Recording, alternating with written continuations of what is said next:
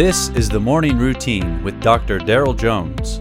Morning Routine is a daily devotional podcast for those who are raising, educating, and growing the next generation. Let me be the first to wish you a happy June the 10th. Glad you're here on the Morning Routine. I'm Pastor Daryl.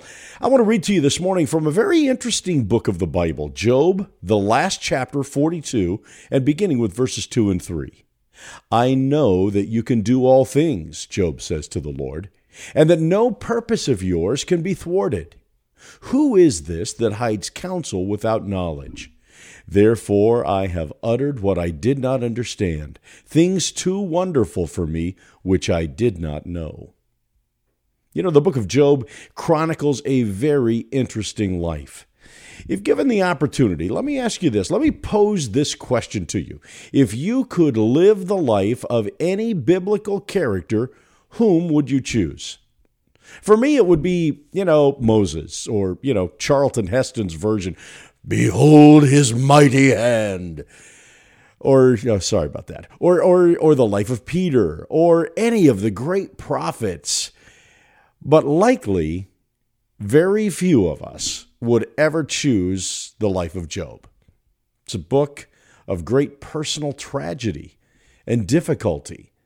And through the course of the book, Job, like his wife, made many incorrect assessments about his ongoing crisis and even about God. It's seen most vividly in his agonizing cry found in Job chapter 3. At times, Job doubted the goodness of God and his righteous judgment in the world. At times, he doubted if there was any good in this life or even in the life beyond. By the time we come to the last chapter, Job has come full circle, back to a state of humble contentment with not knowing the answers to the questions surrounding his crisis and his companions. For each of us, maybe not to the magnitude of Job's life, but there are times where each of us just seem lost. There's no answers. How did we get here? Why are we here? What's the way out of this crisis that we find ourselves in?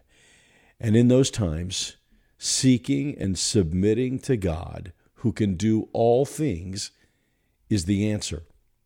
I've thought about it many times. Trusting Christ as Savior means more than asking Him to forgive us from our sins. Is that a big part? Absolutely, it's a big part. But it's not the only part of trusting Christ as our Savior, especially in those Job seasons of your life when you seem so lost in the chaos. Trust Him to save you and to maneuver you and to have a plan for you, and then walk in obedience. That's where the whole concept of experiencing a peace that passes understanding really comes into our everyday life. When we don't have the answers, we trust the one who we call our Savior and Lord. I pray that inspires you and encourages your heart this morning as you walk during this season of your life. Never forget, Christ is still on the throne. All is well. God bless.